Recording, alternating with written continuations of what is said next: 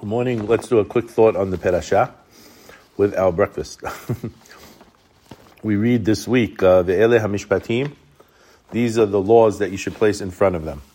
And with the laws, it comes a responsibility to serve society. All these laws have to do with Choshen Mishpat, with serving society. Justice has to do with civil laws.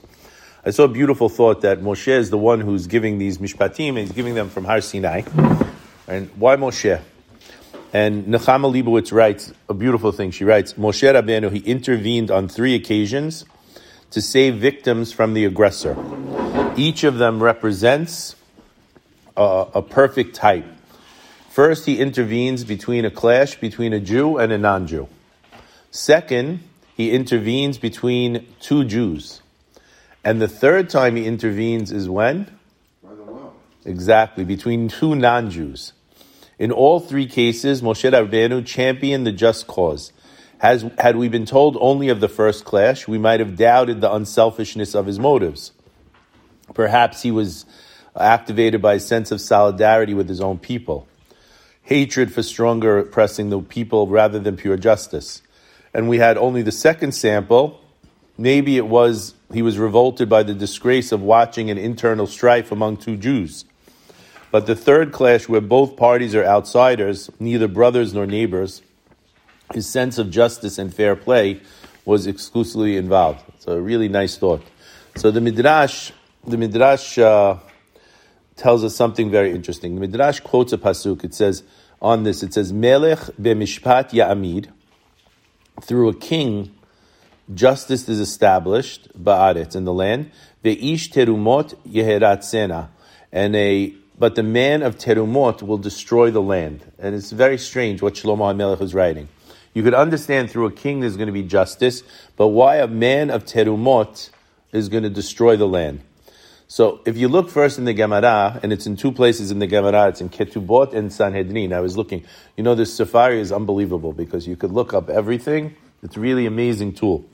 It says in the Gemara, Rav Nachman bar Kahana expounded, what is the meaning of this passage? And he says, that means if a judge is like a king who receives nothing, then he's going to establish the land. Then it's going to be justice. But if he's going to be like a priest who wants to take the terumah, who wants to take the gifts, then what's he going to do? He's going to ruin the land. But the Midrash Tenchumah gives a whole different view of it. It says there, Im meshim adam atzmo keterumah. If a man thinks of himself as terumah, what is terumah? It's something you separate from everything else. By secluding himself in the corner of his home and declaring, what concern are the problems of the community to me? What does their judgment mean to me? Why should I listen to them? I'll do well without them. What happens? He helps to destroy the world. Hence the pasuk says, the person who thinks he's terumah, who could separate himself from everyone else, he overthrows the world. The Midrash then gives a story from Rav Asi. And it says, Maaseh beRabbi Asi, there was a story about Rabbi Asi. Keshaya mistalek min haolam, when he was about to die, he says, Nichnas ben achoto etzlo, his nephew came to him. Metzao boche, he finds him crying. Amar lo, he says, Rabbi, my rabbi, mipnei ma ata boche, why are you crying? Yesh Torah shelo lamadeta v'limadeta? Is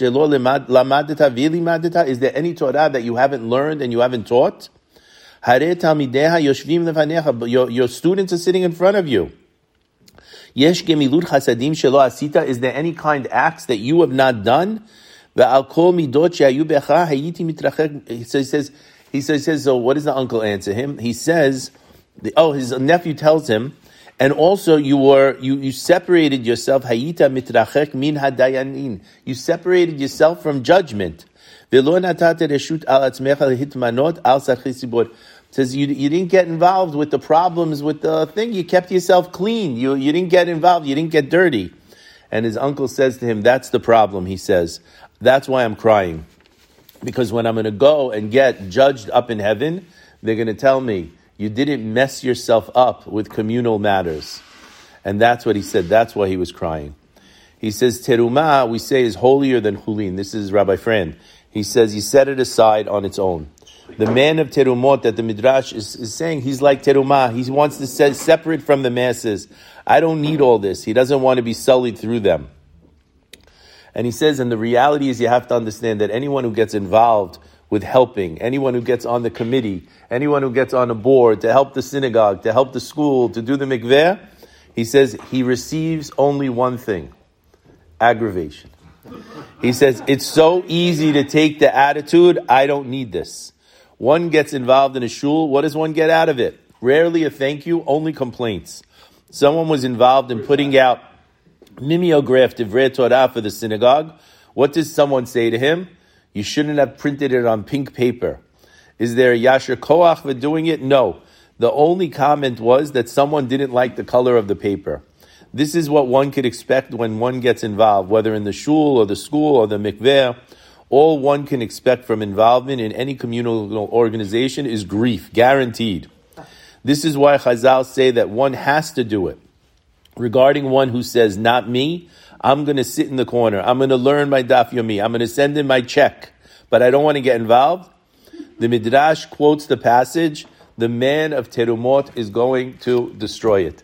So I remember when I first came to the shul here, I felt ger v'toshav.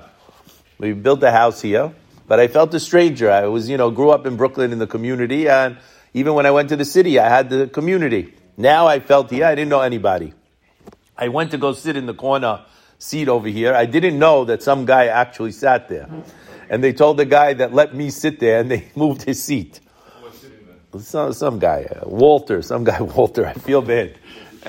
And anyway, so they moved his seat so I should sit there, because I found that years later he complained. He said, you came here and you took my seat. I didn't know.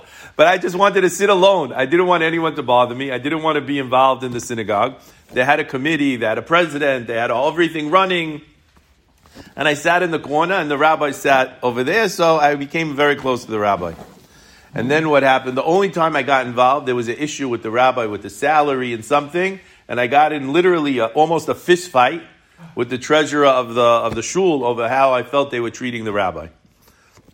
A couple of years later, they called a general meeting. I came sitting in the corner, and the president of the shul at the time got up and he said that he was moving and that the synagogue decided unanimously to elect a new president. And they said, you. I walked out of the shul because I said, A, I'm not on the committee. B, nobody asked me. 3, I never volunteered. And I left and I didn't come back for weeks. And the rabbi came to my house every single day. And he says, no, you have to accept. So he saw that if you don't accept the responsibility to help the community, it's not good for a person. He's the one who destroys the world. So the rabbi pushed until I accepted, because he saw that it was necessary for a person to do that. And you weren't a destroyer. And God, that's because he ended up pushing me to get. But now I thank God I have Hal, because he takes all the abuse. I don't take the abuse anymore. Albert takes a lot of the abuse too. Albert gets the abuse. And not easy to be the gabbai. And also we have to really think, when you see Dr. Bellison, you have to say, Dr. Bellison, thank you for everything you do, because you keep the place going. Most dangerous thing. No one likes it. Anyway, Bezrat Hashem, we should all appreciate the things that everyone does, and all of us should step forward and do something. Anything you do is helpful for the synagogue. Baruch Adonai L'olam, amen v'amen.